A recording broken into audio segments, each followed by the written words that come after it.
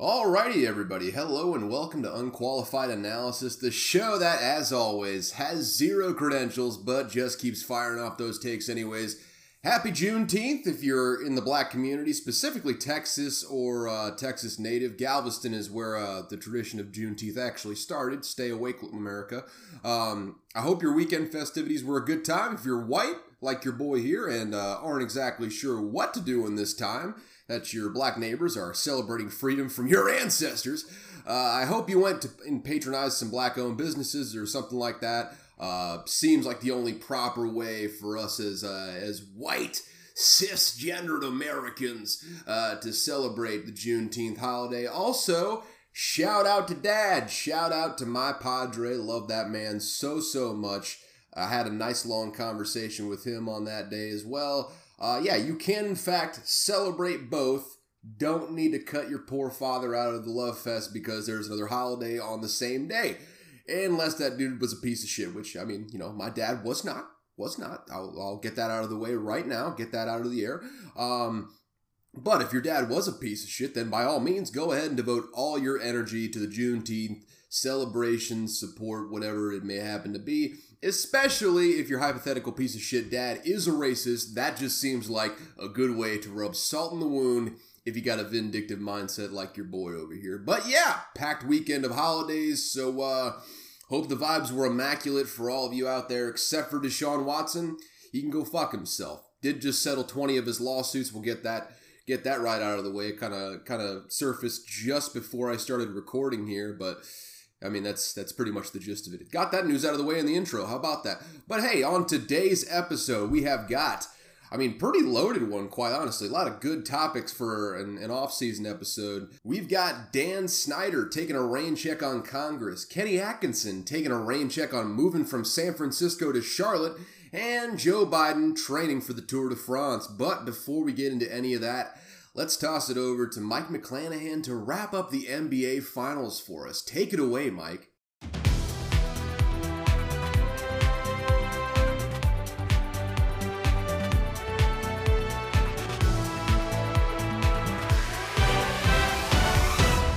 The McClanahan Minute.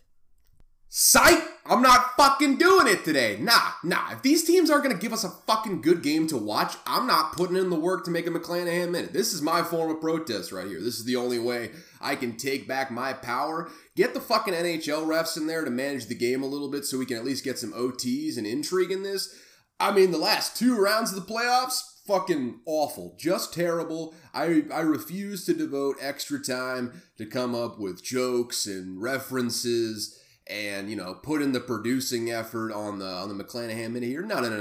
If they're not gonna do us the common decency of putting out some good games there for me to sink my teeth into, I'm not gonna put out the effort to put out the McClanahan Minute this week. So that's all you're gonna get.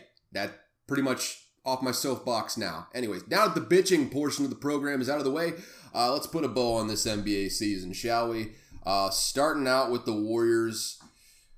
The Splash Brothers, plus Draymond, of course, I mean, can't forget him in there, have cemented their place among the greatest dynasties in NBA history. Steph in these finals was 31 points per game, 2 steals per game, 5 assists per game, almost 42% from 3. Shit, if you exclude that awful Game 5 he had, where he had 0 for 9 for 3. I can't remember the last time Steph was 0 for. I know it was a long time ago. But if you exclude that game, he shot an even 31 for 62, 50% if you're doing the math at home. I mean, Steph had quite possibly the greatest shooting finals in history. Even if you account for that Game 5 that he ended up having. I mean, just an all-time performance.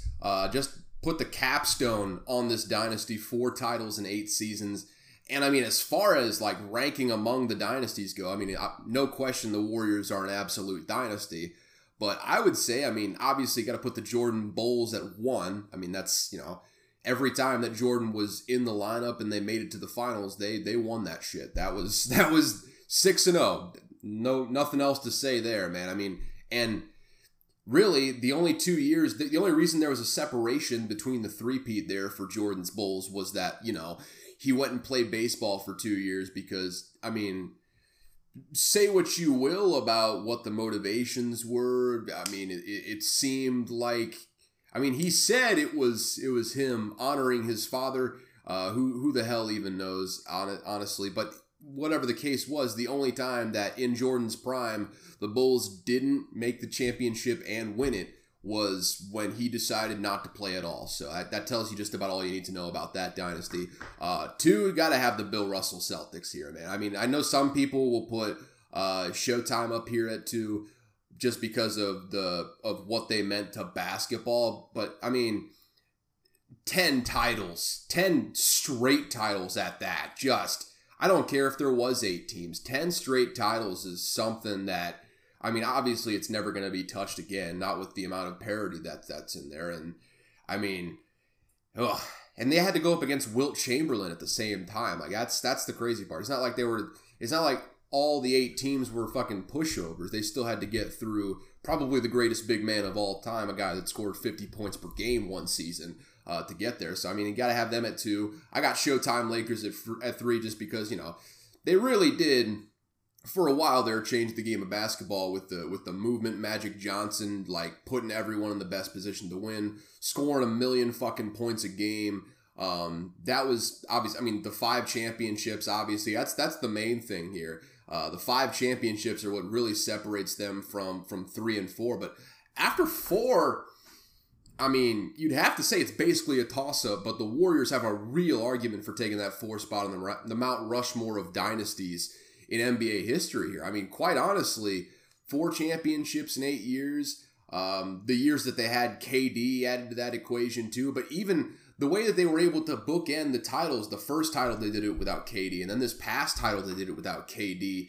I mean, shit, things had to go in their favor, but I think, you know, things have to fall in favor for basically every champion that's out there. I mean, LeBron's titles, a lot of those, he had to get some good luck along the way, and shit, he ended up on the shit end of that luck as well with the Mavericks, although that was a bit less of a luck play and a bit more of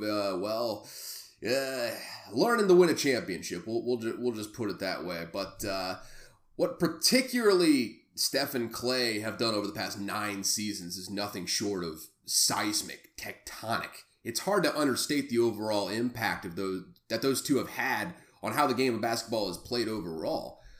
They were the first team to buck the old adage of live by the 3, die by the 3. It showed everyone in the world that this is a way that you can win, not just in regular season, but in the postseason as well. Not an exaggeration to say that Steph and Clay changed the game of basketball with their prolific success. Once they saw that you can win shooting all those jump shots and with all that movement, basically the game changed in the course of an offseason. And I mean, let me explain it like this. Roy Hibbert went from a 2-time All-Star, I think starting for the Indiana Pacers in the 2014 season, a defensive anchor in there, in fact, to being obsolete in the course of one offseason. 2014, he had 10.6 points per game. Then very next season, goes to the Lakers, has 5.9 points per game. Then by 2018, he's out of the league entirely. And then guys like Reggie Evans as well, guys buried deeper on the roster who were able to get themselves spots on teams just based on their high energy, their paint presence, physical play, the ability to just go in there and smack someone in the mouth. I mean, obviously the rules started to change, and now that skill was more valued, guys like Reggie Evans, who just simply didn't have the athleticism or the skills, he was out of the league literally the year after. The very next year after the Warriors won the title, Reggie Evans was never signed again to an NBA contract. I don't think that you can call it what it is. I don't think that's a coincidence right there. I mean, it's not an exaggeration to say that these two changed everything about what people thought when building a basketball team, that is. I mean, it went from an inside-out game to, frankly, an outside-in game where you see it kind of leaning back in the other direction now with Giannis and Jokic. That's kind of a story for another time, a discussion for another time, let's just say. But the shooting of the Splash Brothers redefined the formula for what it takes to win a championship in the modern era. No question. Over the course of the last 8, 9 seasons, they absolutely changed the landscape of what the NBA looks like in general. Steve Kerr, though, deserves a lot of credit for his role in this in his own right, though. I mean, without his philosophical changes when he replaced Mark Jackson, this team would have never reached its full potential. I mean, people forget that sometimes. People think, I mean, Mark Jackson, give him credit where it's due. He did improve in wins every single season he was there. But let's not forget, the Warriors were a 6th seed the year before Kerr took over, and the very next season, they went from 51 wins the prior season to 67, and went from losing in the first round to knocking off the Cavs in the finals that year to win their first of the dynasty run here. But moving from the isolation-heavy, old-school philosophy that Mark Jackson brought to the table and morphing that into this dynamic ball movement, space the floor, set off ball screens for shooters. I mean, just set all sorts of illegal screens left and right and just make the refs call it, basically. I mean, that type of system changed the course of NBA history. Literally, I mean, the Rockets kind of went full bore into it to kind of counter it as best as they could. I mean, the Clippers did the same thing. I mean, basically every team in the NBA, once they saw the Warriors playing the way they play with all that movement and all that shooting all of those threes and still kicking the piss out of teams, I mean, it changed everything. Changed absolutely everything. Opened up the game to where it is now, to where I think it's probably gone a little bit too far in that direction. But no question in my mind, Steve Kerr played as pivotal a role as Klay and Steph in changing the game of basketball. I mean, without Steve Kerr, I don't think Klay and Steph have the empowerment to play that style. If it wasn't for Steve Kerr and his schematic brilliance, I'm not sure the Warriors, I mean, maybe they win one championship under Mark Jackson, and Mark Jackson has a long, storied career with them, but at the end of the day, if Steve Kerr hadn't got there, I'm not sure Klay and Steph become the Splash Brothers that we know, quite honestly. And I mean, Kerr's use of movement and floor spacing with Steph and Klay as the centerpieces, I mean, ushered in the current era of basketball, like I just said. I mean, pretty much every team since the Warriors has been trying to replicate their model of success. Like I said before, with the exception of teams built around the big men like Giannis and Jokic. That's where I think the next era of basketball is actually headed. Like in the next decade or so, it's going to kind of morph back around to being built around not like big bruising big men who can score the hell out of the ball like in the old era. Guys that play more of the European style where they can do just about everything. I mean, even Giannis, where he still can't necessarily shoot he probably will never be able to shoot in that high 30s range from 3-point range, but he can do basically everything else. Handle the ball, pass the ball. I mean, he can certainly get in the paint and do anything you want. I mean, he's really developed the mid-range game as well to where he's not just a paint scorer.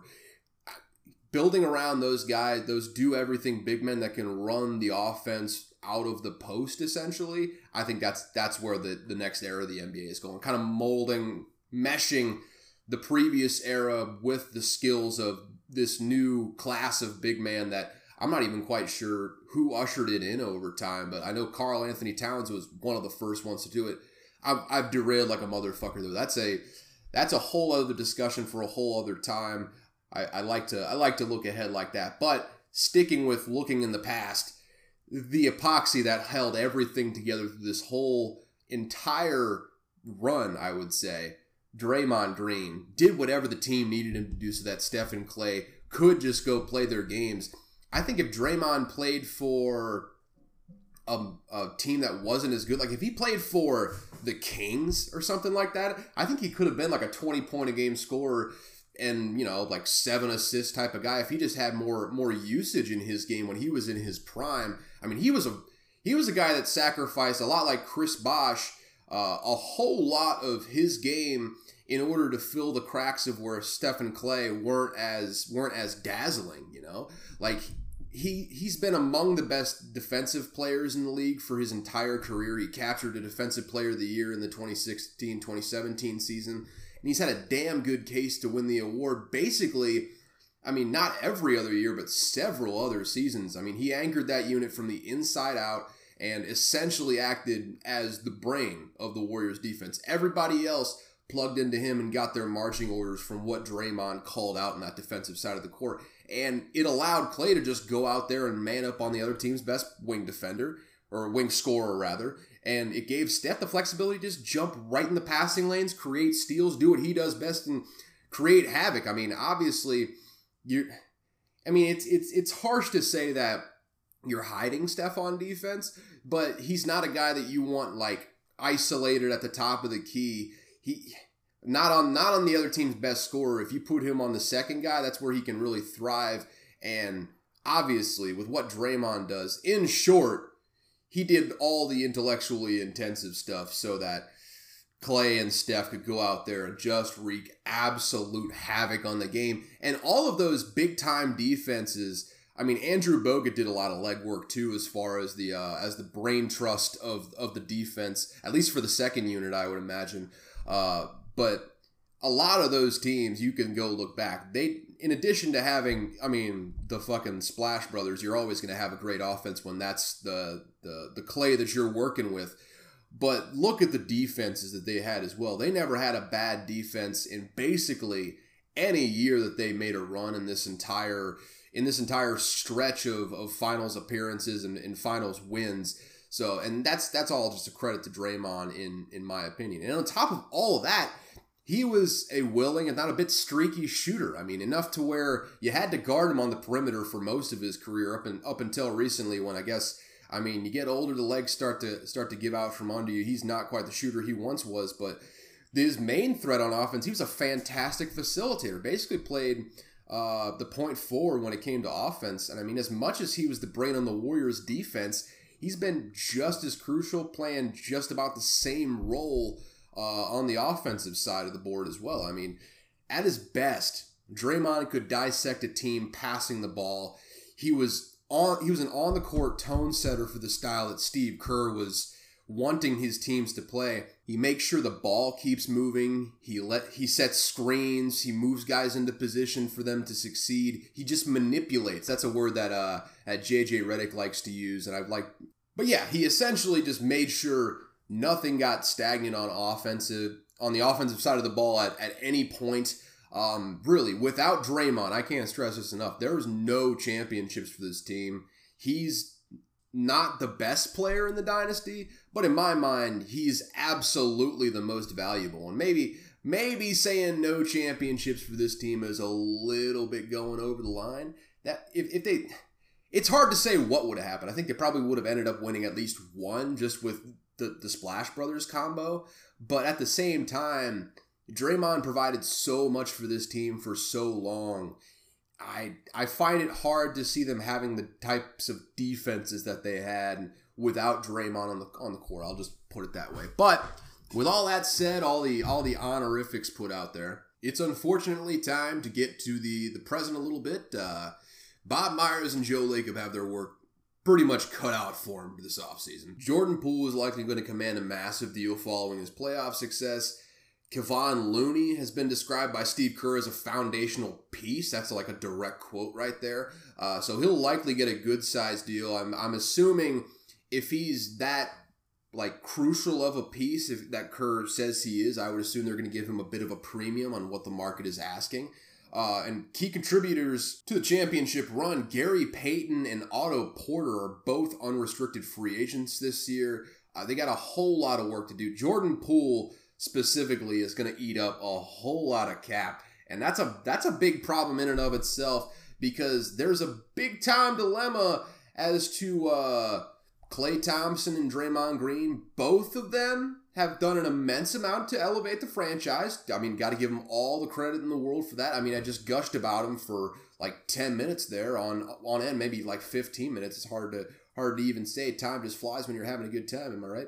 But at the moment, they're earning salaries that are vastly out of proportion with their current on-court contributions. The Warriors already have the most expensive roster in the history of the league, and now they're about to add to that in a big way with the Poole contract. I mean, I find it hard to see him after the way he's played in the finals, after how he's come off the bench and been an absolute monster.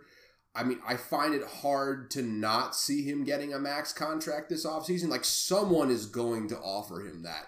And I think that's what the Warriors are going to have to do if they want to keep Poole on the roster. I mean, Poole, if you missed it after the NBA Finals, in the locker room, after it was all said and done, after the championship trophy presentation was all done, they were just celebrating back in the locker room.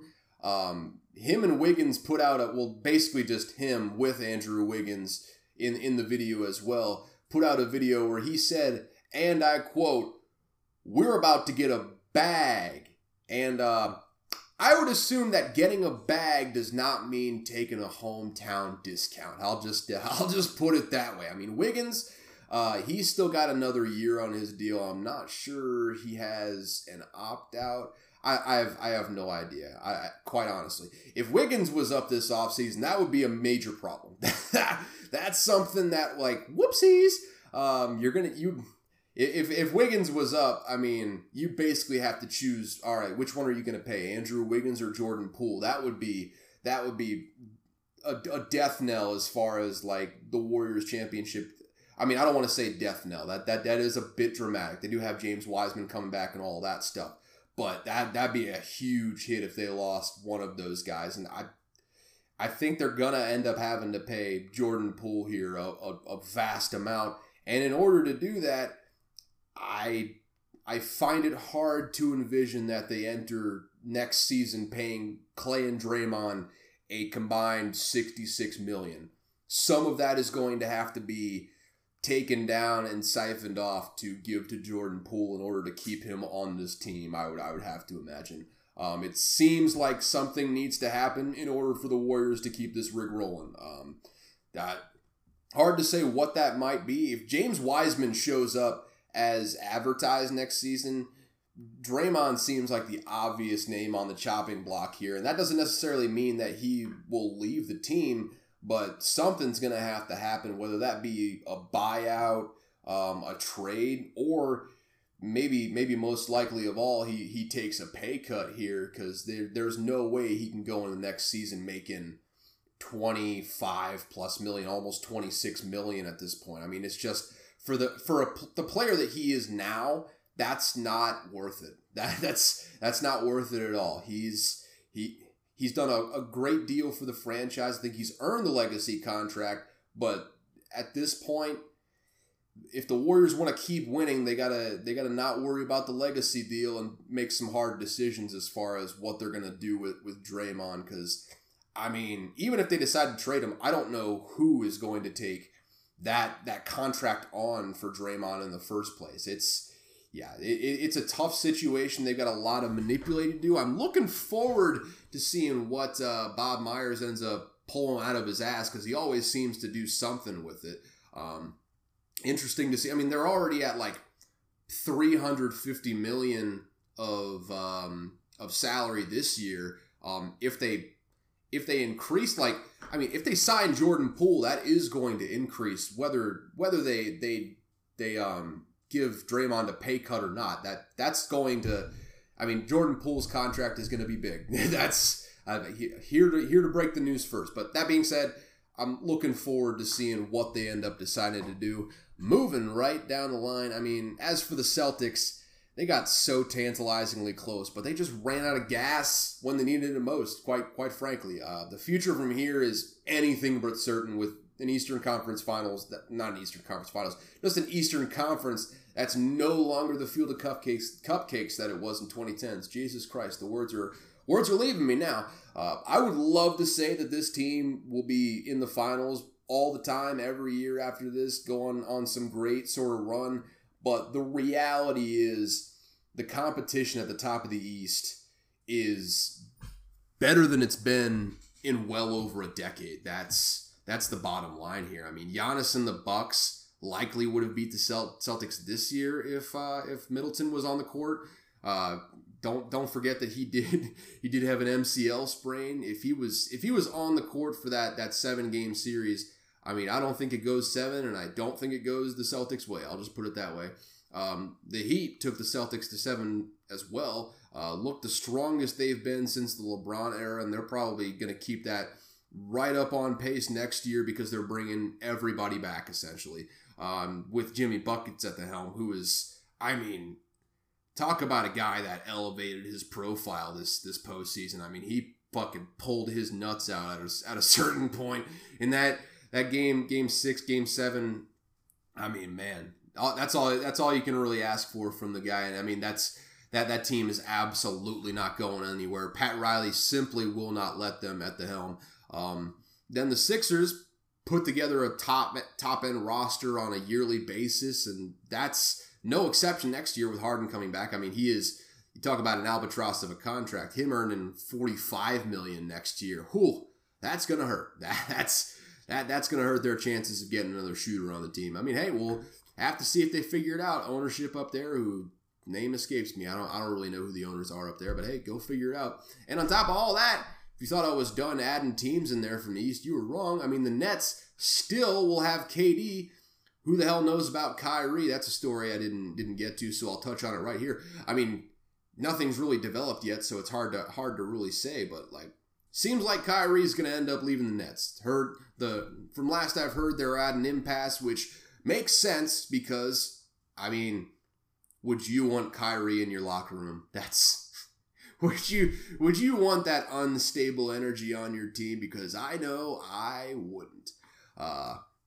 Anyways, though, I think addition by subtraction, if you get rid of Kyrie, I mean, you get the salary off the books. Maybe you can add someone in there, slot him that, fits a little bit better next to KD. I mean, they're right back in it next year. And that's just the contenders, really. That's the consensus contenders right now. That's without even mentioning the young up-and-comers like Raptors, with Siakam and Anunoby. I think there's another player in there that I'm even missing. But with Masai Ujiri, they're just going to keep churning out talent no matter where they end up drafting. The Cavs have a dynamic young core between like Darius Garland, Lauri Markkanen, big man with the fro whose name escapes me right now. I mean, goddamn, I feel bad about that one. But great paint protector, even though I can't remember him. Who the hell knows what they're gonna do with Kevin Love? But at the same time, I mean, they're a team that should have made the playoffs this year. Probably will be in the playoffs next year.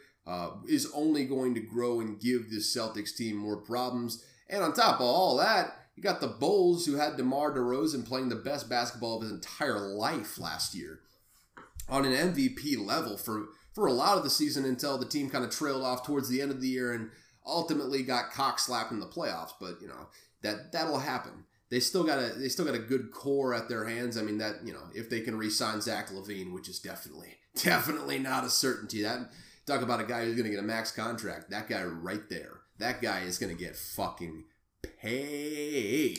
But yeah, I mean, the moral of the story is here. Gone are the days when whatever team had LeBron was essentially going to walk to the championship. We're in an era now where the Eastern Conference is every bit as good as the Western Conference is now. That wasn't the case throughout the 2010s, but now there's no longer a vast talent gap between the conferences like there was before. I mean, the road for the Celtics to get back to the championship is about as rocky and filled with potholes as the average highway in a rural town of a dictatorial nation.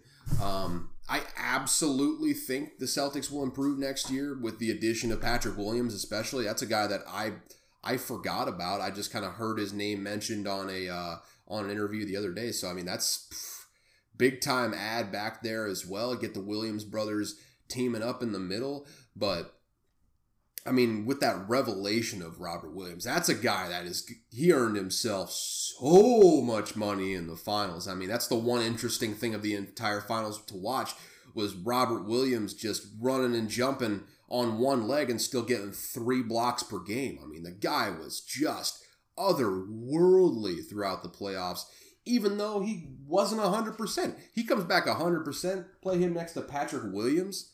I mean, sky is the limit for this team defensively. Not to mention, I think Peyton Pritchard has enough nastiness in him to become a real force off the bench for this team. I don't know if he's ever going to end up starting. I mean, that seems like a bit of a reach goal at this point for him, but I don't know. Being a real six-man contender, that's not out of the question for him at this point. Not out of the question at all. But bottom line is, there's 3 to 4 teams right now in the East alone that are every bit as good as the Celtics are. And that number's only going to grow, I think. I mean, this team will undoubtedly get better.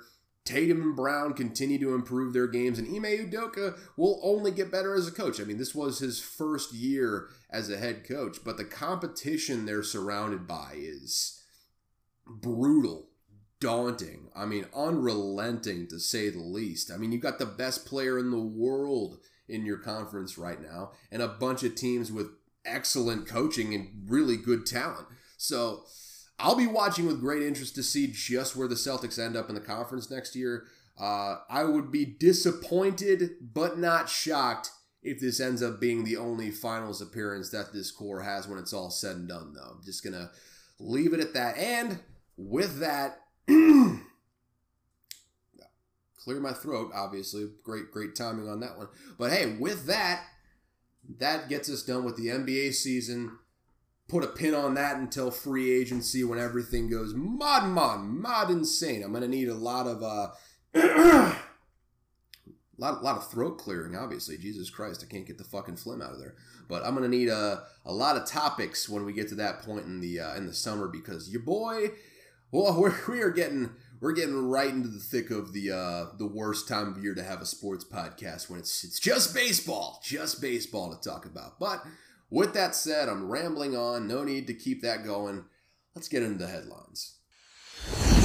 The headlines. Leading off, we have got a bit of a change-up here. I mean, maybe not a change-up. It's kind of the same way we started it last week. But the Avs, cock-slapping the shit out of the two-time defending champs here. I mean, obviously, I wrote that headline in there on Monday afternoon before the Lightning came out and returned the flavor. They just returned the flavor straight to the Avs as they mushroom stamped them right back. I think it was 6-2 at the end of the third. Then all was quiet on the Western Front in the third, or in the second. Then all was quiet on the Western Front in the third. Did that make any sense? Hope it didn't. Either way, the Avs are fucking unbelievable. Up 2-1 right now.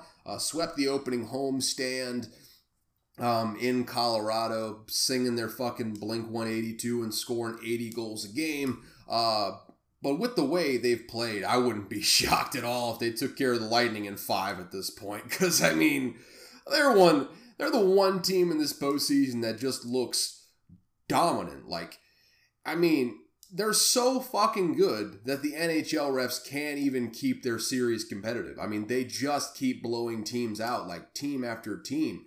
Again, put myself in quite a bind not remembering what they did in the first round, but every round after that, they have absolutely cock-slapped a team that was supposed to be competitive with them. That's the bottom line here. That's what the Lightning are up against. Lightning did look dominant in Game 3 in front of the home crowd, but they still need to do it again in Game 4 to make this a real series, in my opinion. If the Avs come out in Game 4 and win it, go up 3-1, I mean, this series might as well be over. With that offensive firepower, it's hard to see the Lightning coming back from a deficit like that. Not with the way they've been playing in this playoffs. The Avs look like they're on a mission right now. And again, like I've said before, I'm not a hockey expert, but the Avs have been an unstoppable force in this year's playoffs. They got the potential at any given time to get back in a game with how they score. I mean, they could be down 4-0, and I would say they're not out of the game just yet. Like last night when they were down 6-2 going into the third period, I'd be like, hey, give them a puncher's chance. I mean, there's every opportunity for them in the world to come out here and ball. So, man, it's incredible what they do on the ice as far as goal scoring. They've got the juice to reel off 4+ goals in a period if they really put their mind to it, and if they really hit a hot streak. If you give them room, I mean, between McKinnon, Makar, Landeskog, Lankinen, The list just goes on and on. The speed and offensive firepower is just absolutely staggering to see live. I mean, hockey is a fast sport in general, but the thing is, man, I mean, this team is just on another level as far as their speed. And I mean, the way that they skate, I mean, even compared to the usual like hockey teams, they are just fast. And I think the popular thought among hockey experts was that like they would end up being slowed down by this Lightning defense a little bit just with what they have at their disposal. But I mean, I think the Avs come into a situation and let they dictate the pace no matter what. They're an over machine in whatever game they're in. I mean, sometimes that's because Darcy Kuemper can't exactly keep the other team out of the goal. Sometimes that's because aforementioned McKinnon, Makar, Landeskog, Lehkonen, all the fucking guys in the crew are eating like a motherfucker. I mean, it's impressive to watch. It's staggering to see live. That being said, when you got Andrei Vasilevskiy between the pipes, you've got a puncher's chance. Always got a puncher's chance, my friend. If there's one goaltender in the league that could slow down the Avs juggernaut from taking the Stanley Cup altogether, it's Vasilevskiy, man. He is quite possibly, I mean, I've heard arguments from people saying he's quite possibly the greatest goaltender of all time. He's definitely the greatest goaltender in the league right now. I mean, his record in Game 7s and clutch time situations, superb. I mean, really, the best clutch time resume in the history of the NHL as far as a goaltender is concerned. A guy that can absolutely take over if you need him to. And the Lightning are outgunned, to say the least. Don't get me wrong. And at most positions on the ice, but anyone who's followed playoff hockey at all knows that a great goaltender can win you a championship all on their own if they get hot. I mean, you can go look back through the annals of time. I'm not going to sit here and list names because, I mean, I don't want to bore you. It's not like I don't know the names. It's that I don't want to just keep throwing names at you, right? It's not you, it's me, okay? I don't want to. I know it, okay? I definitely know a whole lot about hockey. But the one hope I see for the Lightning in this series is if Vasilevskiy plays at the very top end of his capabilities from here on out. I mean, from Game 4, as long as it takes. If they somehow hit a hot streak, get this thing done in 6. I mean, they're going to need him to play well every game. And if they go to 7, they're going to need him to be an absolute madman stopping pucks there in between the pipes. He did do a great job. He did a great job. That's definitely the same word there. Did a great job of it in Game 3, stopping 37 shots and not allowing a goal in the third period. But he's going to need to string together at least 3 more of those performances, if I had to guess, if the Lightning are going to go for that three-peat. And hell, if they win this one, I mean, hats off to them. They have absolutely cemented their legacy as one of the best dynasties in the history of hockey. I know even less about this history than the NBA history, so I'm not even going to get into the ranking of shit. But if they can beat this Avs team, I mean, first off, Andrei Vasilevskiy goes in the Mount Rushmore of goaltenders, I would imagine, in the hockey experts' minds. And this Lightning team goes up in history as one of the greatest dynasties of all time. No doubt about it. If you three-peat against these odds, I mean, hats off to you. But that being said, the odds are long. But I'm not sure there's a single guy on the planet that you would want more in this situation than Andrei Vasilevskiy. I'm looking forward to seeing how the rest of the series unfolds. But yeah, that's all for hockey talk for now. Let's move down the list. Next up, we have got Dan Snyder taking a rain check on Congress. Oh man, good old Dan Snyder, every commie fan's favorite NFL franchise owner. Snidey boy told Congress, yeah, I'm going to be out of the office on that day in the most emphatic way possible. I mean, this is classic Dan Snyder, and I've been over it before and kind of detailed my thoughts on Dan Snyder, my personal experiences paying fucking $15 for a cinnamon roll, a hot dog, and a fucking drink. He's a fucking scumbag. I think everyone in the DC metro area knows he's a scumbag. Everyone in the NFL knows he's a scumbag. This is the most Dan Snyder move of all time. Instead of appearing to testify before the congressional subcommittee investigating his football team, he decided to just leave the country. It's like, yeah, I'm not going to be around that day. Place I'm going doesn't have internet. Fuck off. All right? Okay. All right. And then he just conveniently, when he's scheduled to appear on Capitol Hill, just decided, fuck it, I'm going to head out, dude. Just like a fucking Russian oligarch hopping on his yacht to sail across the ocean to escape sanctions and whatnot. I mean, fucking hell. Dan Snyder just outdoing himself this time around. Honestly, though, I have got to respect it on a couple different levels just for leaning into being a piece of shit. I mean, first off, to not only decline to testify, but to go the extra mile of leaving the continental United States and the United States entirely, it's an all-time just blatant scumbag piece of shit move. I mean, one of the most hilarious dodge, duck, dip, dive, and dodge around the law moves I have ever witnessed firsthand. Man, and it goes right with, I'm not sure it necessarily helps him either. I think a lot of the people in Congress see this as more of the same behavior as why he is being investigated by Congress in the first place, namely avoidance. Avoidance and skirting around the laws. This is fucking hilarious, though. I never thought that he would end up showing up to Congress anyways, and if he did, he was just going to plead the fifth, which is my second note.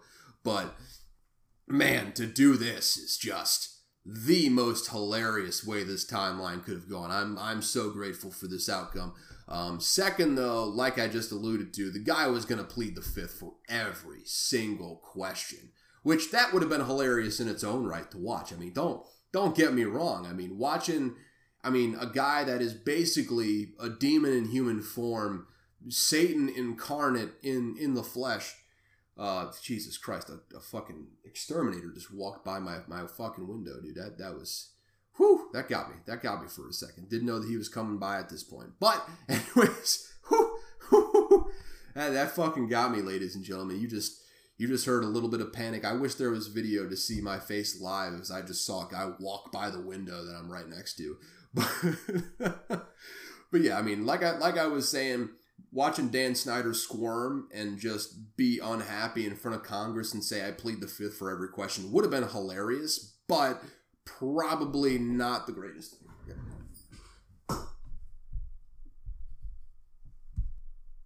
Alrighty, back in. I had to stop and let the exterminator in to go take care of some ants. Alrighty, ladies and gentlemen, but I don't even know where I was at. Yeah, Dan Snyder being a piece of shit. Avoiding testifying in front of Congress. What else is new? Probably the most hilarious way that Dan Snyder could have done it. Goodell, though, Roger Goodell, commissioner of the league, is, this is why he gets paid so much fucking money. He is going to testify in front of Congress. He's going to do it via Zoom so he doesn't have to sit down there in the chair of judgment and let all the politicians take shots at him to kind of bolster their credentials before their midterm elections come up. But he will be there on Zoom, kind of taking back the power that way. He's gonna give. It's gonna be a masterclass on how to manage PR in a public setting. Goodell is a fucking pro. His father was a senator. He's the commissioner of the NFL for this very reason, to come out here and take these bullets. He's gonna give 15-minute answers to each question and not reveal a goddamn thing. He's gonna talk all in circles, saying all sorts of interesting information that has not a thing to do with what you asked him previously. It's like, he's like the souped up version of what Russell Wilson is ultimately. Just a guy that can talk in circles, endlessly, make you feel like he really answered the question without really hitting the basis of what you really asked him in the end. I think he would, I know some people have said this. I know Pat McAfee has said this on his show, but he could legitimately, if he decided to run for office, he would be he would be able to figure out the political game fairly easily. I mean, I think he is the only reason he wouldn't become a politician at this point is just because he doesn't want to. I mean, just because he gets paid more to be the NFL commissioner than he would in literally any job in politics. I mean, with or without lobby money. I mean, he can make so much more doing this job now. It's not that he couldn't be in public office. He couldn't find a way to get elected. It's that he simply does not want to. He can do the job that they do better than they do it, I would imagine, as far as saying all sorts of shit and not giving any answers. That's the one thing I'm looking forward to, as well as probably seeing there's a reason that Dan Snyder is never on social media or anything, but like, if there was one time for him to post on the day of the hearing, I would imagine, I mean, if he could just like post a picture of like him and his wife like on the beach somewhere in the Maldives or wherever the fuck they're going, and just like holding up the middle finger to Congress, essentially. I mean, that would be the bow on this whole thing right now. But we'll have to see what the investigation ultimately yields as far as legal ramifications. But for the mental health of the many commie fans I know from the DMV area, all we can hope for is that this leads to the firing of Dan Snyder. And I'll just leave it at that. Moving to the next headline, out of the football, we are going back to golf with a LIV update. Brooks Koepka and Abraham Ancer defecting to the LIV Tour. More are expected to follow suit as well. 4-time major champion Brooks Koepka and the 20th ranked golfer in the world, Abraham Ancer, are reported to be leaving the PGA to join the LIV Golf League. Ancer didn't compete in the U.S. Open, but I assume Koepka looked at the 40K, just below 40K actually, that he got for finishing 55th at a major, versus the 120K he would earn for an identical finish at literally just a run-of-the-mill bi-weekly sort of event for the LIV, and said, all right, yo, I'm gonna head out. See y'all later. And I mean, can you blame him with that math? He would literally earn 3 times the amount conceptualize what I'm telling you right now. He would earn in a run-of-the-mill every week sort of event, if he finished last in every single event. If he finished 55th, I'm not sure what the field is. I think I'm honestly not sure what the field is there. But if he finished last in every single event, he would still make 3 times more money than if he fucking finished 55th in a major. I mean, can you really blame the players for doing the math and going with their gut on that one? I mean, these guys aren't the first. They won't be the last to jump ship after realizing just how little the PGA is paying in comparison to the LIV Tour. But all the fans, players, commentators, and most importantly, the PGA Tour Commissioner himself, Jay Monahan, that are playing the moral high ground here, saying, oh, I had friends that died in the Twin Towers. Not minimizing that. It's obviously terrible. I mean, a lot of people were affected by the attacks on 9/11 at the end of the day, and we all know why that's relevant in this situation. Don't need to rehash that.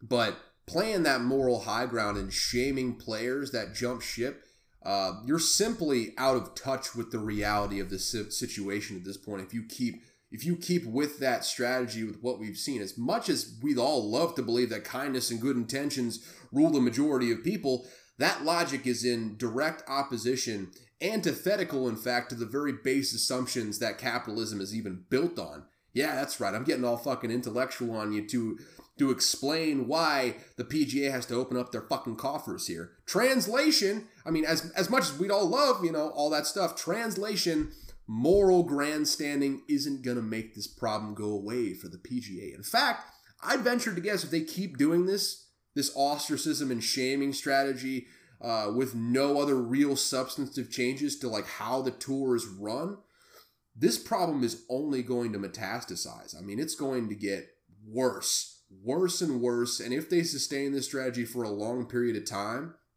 PGA is actually in real danger of being cannibalized entirely, in fact, by the LIV. I mean, they're going to have to make some changes here. No. This is the only way this situation is going to play out in the PGA's favor is if they drastically change the payout structure for their events. No more $0 weekends for players that miss out on the cut, i.e. institute a minimum wage for players in the tours so that they don't end up in the red just for showing up to their job, essentially. Literally, I mean, there's not a job in America. I mean, I guess if you own your own business, there are days you can go in there and not make money. I understand. But if you show up to a fucking job, you don't expect to leave there with less money than you showed up with. I'll just put it that way. Like it's absolutely abhorrent that the golfers are at this level and they have a chance of making negative dollars just for doing their fucking job. I mean, it's unreal. And on top of that, I mean, that would keep a lot of the lower level players from jumping ship just because, they get $120,000 for just... They get $120,000 for just showing up. I just dropped my Gatorade on the floor there. I got a little bit too emphatic with the hands. Sorry, had to reset there for a second. But second foremost thing on the docket here, as far as like what the PGA Tour should do, gotta have bigger prize pools to entice more top players to stay in the tour. I mean, quite frankly, it's not feasible to match the money that the LIV is doling out. I mean, you could thank oil money for that. I mean, we here in America contributed to that to a certain extent. But if the PGA can at least improve their financial offerings, I think more players would listen to their conscience and say, I know that they can. I know that I can make more money going overseas and going into the LIV Tour, but I can still make a damn good living while listening to my conscience, being able to sleep well at night. And I mean, hey, I've made it very clear I'm certainly not on the side of people like belittling players and saying, oh, how could you playing the moral high ground, because I know I feel like I understand better than most people around me that we are all humans, and at our very core, our basic flaw is that we are selfish to a fault. even if we don't see it that way. Even if that sense of self is extended to family and close friends, we will protect us and our own to a fault, and that includes monetarily speaking. Really monetarily speaking more than anything else. So I understand why players need to go over there and get their money. Brooks Koepka, I mean, that wedding looked fucking expensive, man. Probably going to have to pay for that in some way, shape, or form. And I mean, that $40,000 check from the U.S. Open just ain't cutting it. Especially with the way he's played over the past, I don't know, like couple of years at this point. He's kind of fallen off after that big 4 major spurt that he had there for a little bit. But hey, if he can do that overseas, he's making significantly more money. That's the main thing. But I'm sure this is not the last time we'll touch on this subject. I'm just hoping my next update is that the PGA is actually deciding to get get off their hands and respond in a substantive way, because I can't stress enough, if they don't respond emphatically in some way, shape, or form monetarily to this, it's not going to be good for the PGA. See where complacency gets you if you stick with this strategy. It's not gonna end up well in the long run, and I'll leave it at that. Moving right down the list, we have got Minkah Fitzpatrick getting a Marines rucksack sized bag going for 4 years, $73.5 essentially $1 million, $36 million guaranteed. Nominally makes him the highest paid safety in league history. Obviously, the guaranteed money is nowhere close to some of the other safeties that are out there. A little bit more specifics here. We got a signing bonus of $17.5 million. I'm pretty sure he gets all that up front, but it's distributed over the cap for the next 5 years. This is a $3.5 million dead cap hit going forward here. Kind of amortizes over time, so to speak. See the cash over cap explanation I linked in the last week's episode down below. Not down below in this episode. You're going to have to do a little bit of work. Go back to last week's episode, click on that link, listen to Andrew Brand explain what cash over cap is, come back, understand what I'm saying, okay? Welcome back. In practice, It's essentially a 2-year, $36 million deal. It's got a $624,000 roster bonus for the 2022 season, which, I mean, it's basically just lumped that in $36.6 million guaranteed over the first 2 years of the deal, and then kind of play it by ear after that. I'm assuming that they would restructure the contract following those first 2 years. But, I mean, outside of the logistics of it, I mean, for the player, you don't get a whole lot of long-term security, but hey, $36 million guaranteed over 2 years, that's a hell of a salary right there. I'll take that every fucking day of the week right there. If you're offering me 2 years, $36 million, I mean, I'll clean shitholes. fucking shitholes in the ground and talking like people's booty holes. I'll do both for $36 million right this fucking second, dude. I mean, you could get me to do some vile, awful shit for $36 million over 2 years, man. I mean, I am not nearly in a position to say no to such money. You know, harken back to the conversation we just had about Liv. I mean, I am a whore. You know, it is what it is. I'm kind of a whore. But as far as the football aspect of this is concerned, big signing for the Steelers. When you got so much resources devoted to the front seven, I mean, there's bound to be a hole in the roster somewhere. And for the Steelers, that gap is at cornerback definitively. With that being the case, having a safety like Fitzpatrick on the back end to cover up any mistakes the corners may make, absolutely a crucial thing to have. Because, I mean, up front, they do have Cam Hayward, who's probably a Hall of Famer, TJ Watt, going to walk into the Hall of Fame, just signed Miles Jack off the street. I mean, the list just goes on and on and on. They've got a loaded front seven that can get pressure fairly consistently. Obviously doesn't completely solve the coverage problems in the back end by keeping Minkah Fitzpatrick in place. But like the Chiefs last season with Tyrann Mathieu, when you got a front seven that's consistently getting pressure like this Steelers front seven has the potential to do, all a guy like Fitzpatrick needs to do is just give them an extra second or so for the rush to get home. That's all they need, just a little extra second. A second in football is an eternity.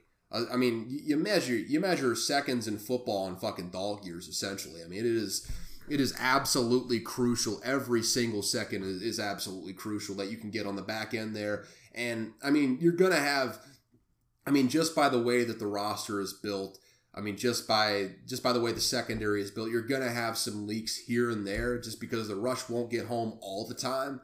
But with the way this is all structured, I mean, it's hard to not see the Steelers at least having a serviceable defense next year.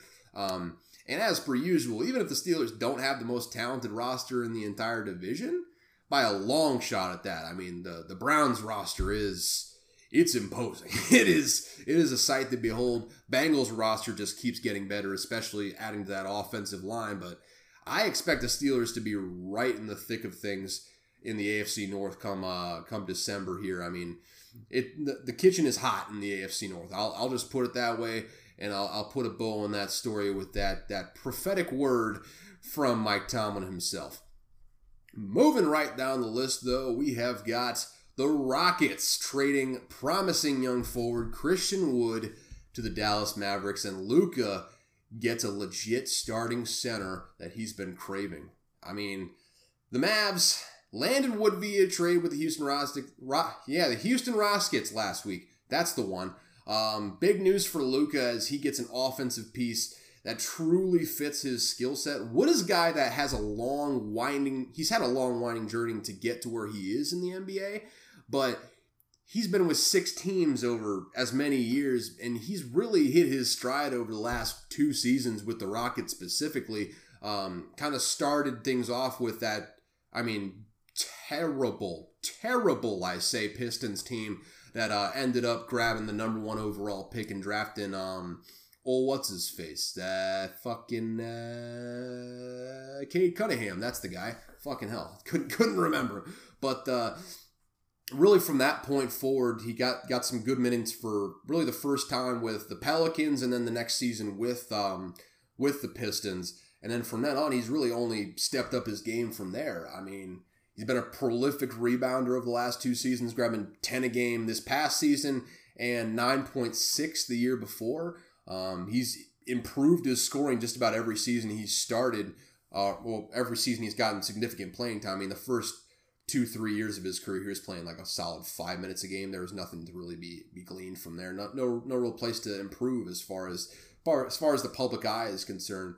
But every season since he started getting real playing time, following being traded to the Pelicans in the 2018-2019 season, he's been insane. He scored 18 points per game last season, 21 points per game in the 2020-2021 season.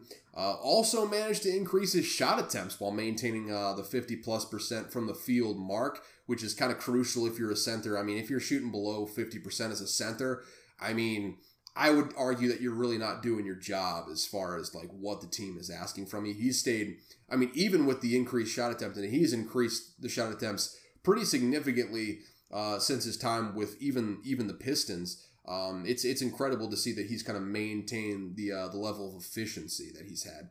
Not to mention his 3-point attempts, they've doubled. They have doubled since he went to the Rockets, and he's maintained a 38-39% clip just over the past year. I mean, he is really coming into his own 38-39% just over the past 2 years alone. And at just 26, it feels like Wood is on the cusp of stardom, or at the very least, the very bare minimum, a long, prosperous NBA career as a major offensive contributor. The real question is, the bugaboo with all of these types of players, were his numbers were they coming as a result of being on a bad team a la Jordan Clarkson with the Lakers? Or is Christian Wood a legit star in the making here? I mean, that won't be known until the rubber meets the road. But at like 6'9", having the ability to defend and space the floor, he's a tantalizing piece to play at center with Luka running the point. That's for damn sure. Dwight Powell's an excellent defensive piece for the Mavericks, and I think he'd be a great defensive anchor on the second unit, but he simply doesn't bring the offensive tools that Christian Wood brings to the table. I mean, it's just simply not possible for him. Honestly, with Wood's size at 6'9" and his shooting ability, there may be room for both of them in the starting lineup. If Wood takes Dorian Finney-Smith's spot at power forward, he provides a lot of the same qualities that Dorian Finney-Smith does, with even a little bit extra to offer, I would say. So, I mean, maybe you can fit both of those guys in there, but if you got to pick between Wood and Dwight Powell, if Wood lives up to billing in this trade, I mean, this is exactly the type of big man that fits Luka best. So, I mean, you got to go with Wood in this situation. He's at once both a player that Luka can run pick and roll with while presenting a credible threat on the pick and pop as well.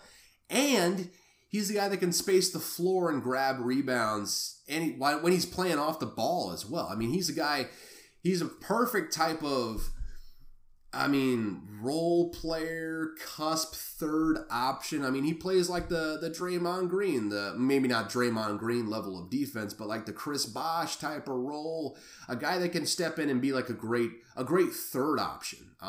Make no mistake about it, I don't think he's necessarily the be all end all to their problems here on offense, but the impact of injecting that type of player into the offense, I mean, it could not be understated.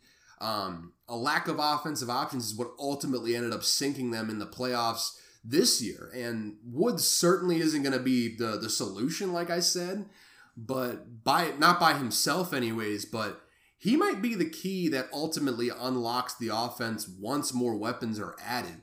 So keep an eye on that. I think he's going to absolutely thrive alongside Luka, and really watch out for the Mavs going forward here. I mean, the West is every bit as loaded as the East is. Not going to be a fucking cakewalk for the Warriors on the other side too. That being said, breezing right through these stories here, let us move on to, I believe, the last sports story on the docket here. I mean, we are blowing right through this. An hour in already. I mean, the time just flies when you're having a good time, ladies and gentlemen. Kenny Atkinson, though, decided to stay with the Warriors after initially being reported as the next head coach for the Charlotte Hornets. Straight up here, I don't see how else you can see the situation. Kenny Atkinson looked up. He initially had the offer in front of his face. He looked up and looked around, saw Miles Bridges on one side smoking a blunt while sipping perp on his IG live, and then looked to the other side, saw Montrezl Harrell running 3 pounds of weed across state lines, and just said, you know what? I'm good. I'm just gonna stick with a champion here. And honestly, kind of ashamed too, because after seeing what Atkinson did with the pre-KD Nets, you're gonna have to go back far in the memory banks here to a time before KD and Kyrie were running the damn place over there. But I think he would have been a slam dunk coach to usher in the next phase of development for the young core in Charlotte. I mean, we'll get into it in a second, but I mean, Miles Bridges might not have been there, but I mean, LaMelo Ball specifically, I think he really would have benefited from the developmental skills that Atkinson brings to the table. I mean, he is a guy that, if nothing else, I mean, I don't know if Atkinson is necessarily the guy that can get you over the hump, but I think he's a guy that, for what LaMelo Ball is at this stage of his career, for how raw he is, I think as a developmental coach, he would have been absolutely perfect for this team. As terrible as it is to say about a man, I mean, this is a man's job and a man's livelihood we're talking about, but at the same time, he would have been a great placeholder coach. I mean, there's no other way to put it. I mean, he would have been a great 3-4 year type of guy, put the team in a position to be consistently getting 4 or 5 seeds in the playoffs, but you need another guy to kind of put you over the edge. He would have put you in that position fairly consistently, I think. But I'm guessing either A, MJ lowballed him on the contract, whether that be through years or money. B, he caught wind that Hornets were hesitant to match Miles Bridges' offer sheet because, you know, smoking a blunt and sipping perp on social media. Or C, he saw all that in unison and said, dude, I'm just going to stay with a fucking champion. This is way too much goddamn headache right here. Whatever the case, I'm disappointed for LaMelo Ball's sake, but happy for Kenny Atkinson that he has the clarity of vision to know a shit show when he sees one in front of his face. When he can whiff that shit show, he says no to it. I got to respect the hell of that. That's a skill that we should all strive to master in our lives, quite frankly. And I mean, as a DoorDash driver, I practice that shit on a daily basis. I'll tell you what, if I walk into a restaurant, and specifically like a fast food restaurant, like a Taco Bell or a McDonald's or something, and I see fucking pandemonium behind the counter, I see a line out the fucking ass at the front counter, I see people waiting for orders out the ass, there's a good chance that I'm going to recognize the shit show that I see and get the fuck out of town. That's the main thing. And that's essentially what Kenny Atkinson just did with Charlotte. And I mean, on top of all of the team drama I just mentioned, I mean, moving from San Francisco to Charlotte is a tough sell in my book for a lot of different reasons. I mean, obviously over a certain income level, I mean, it makes a little bit less difference. I mean, obviously Charlotte is much less expensive than San Francisco, but as far as a quality of life is concerned, I feel like moving out of California is a tough sell for just about anyone. But hey, that brings us right to the end of the podcast. Basically, we are done with the sports headlines. Now, to wrap it all up, oh man, this is one of my favorite ones I've done in a while, but get a load of this shit. Get a load of this shit. That's right, everybody. It is the time that you have probably all been waiting for since you heard it mentioned in the opening, but Joe Biden is uniting the nation, ladies and gentlemen. Usually I've got a news article or something. I usually have to scour through the internet to figure out what I want to put in the get a load of this shit segment, but sometimes you just see something and think, yup, gotta talk about that one. Gotta throw it into the podcast. And the president of this great nation provided just that over the weekend, man. Let me tell you what. I'm sure all of you have seen the video at this point because it was literally everywhere when it hit the internet. But for those of you who haven't seen it yet, one, I envy that you get to experience this for the first time because it was truly one of the funniest things I've seen in quite a long time. I mean, one of the greatest handshake meme moments, the internet coming together and just having a time, just laughing their ass off at this. I mean, it warmed my heart to go see. So I highly encourage that. And two, Go watch that shit right this second, then come back to this show, because it is one of the greatest. It's one of the greatest videos to hit the internet in quite some time. I mean, I might be hyping this thing up way too much. I mean, I probably am, but I mean, it is one of the funniest things I've seen in quite some time. And if you're too lazy to go find it right quick, I understand. That would probably be me as well in your shoes. So let me give you a quick rundown of what happened. I mean, I want to laugh, but just assuming that you want to laugh would be a little presumptuous. So let's get into the meat of what actually happened here. Joe Biden was riding a bike, Huffy, not Harley, in some sort of race event. Don't know what the fuck. I don't know, man. It's like one of those like NFL Play 60 sort of things where it's like you get a politician riding, fucking encouraging people to go outside and be active, whatnot. I don't know, man. He's just getting pork in ahead. Maybe not pork isn't the right term, but he's just getting good cred ahead of the midterm elections. Quite honestly, he's just massaging the system. We all know what's happening, but I digress on that front.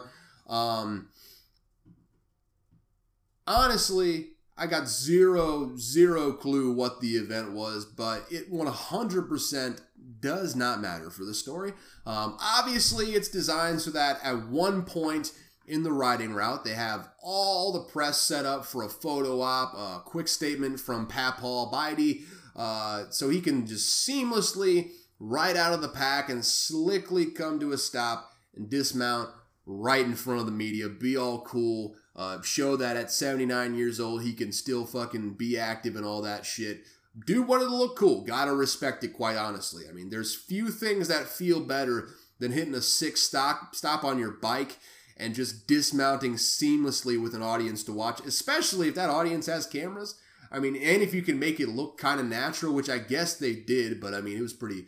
I mean, if you got a trained eye, that was quite a script you had going there. But that being said, the first part of the equation went as planned, but once old 46 came to a stop, it became clear that the momentum, the M in the E equals MC squared was not on old Biden's side here. His foot got caught in one of the pedals as he was attempting his dismount, and in a moment that captivated the entire internet, Joe Biden, the 46th president of the United States, fell over flat on his face with his bike in front of the entire media congregation.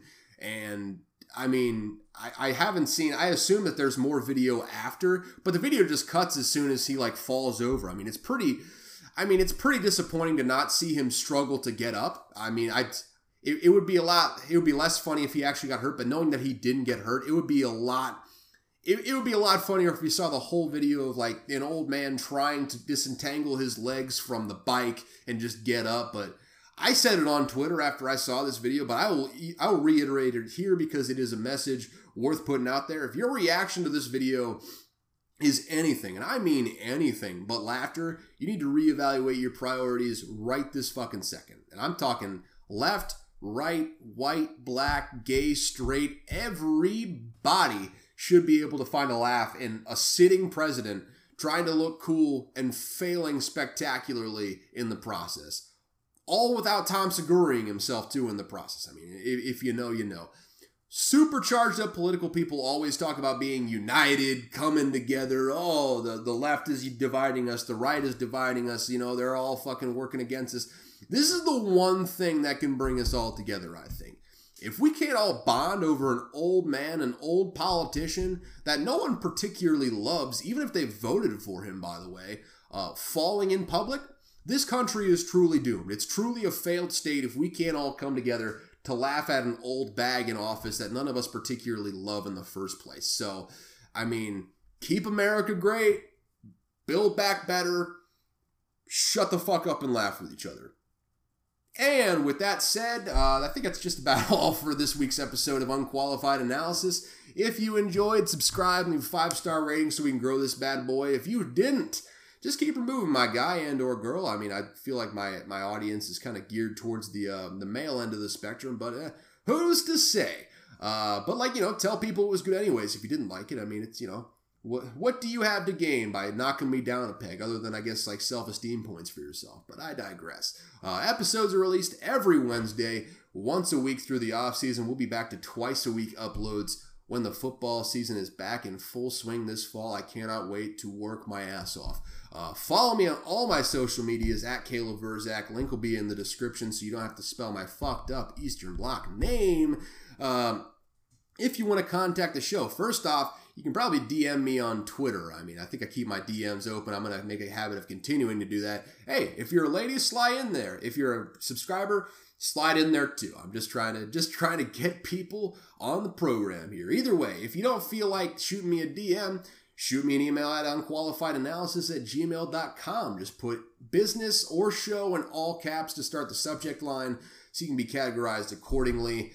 That's about it. Thank you all for tuning in to Unqualified Analysis. And as always, I've got no clue what I'm talking about. I'll tell you what, finishing recording this early in the day, not quite sure what to do with the rest of my day. So see you later.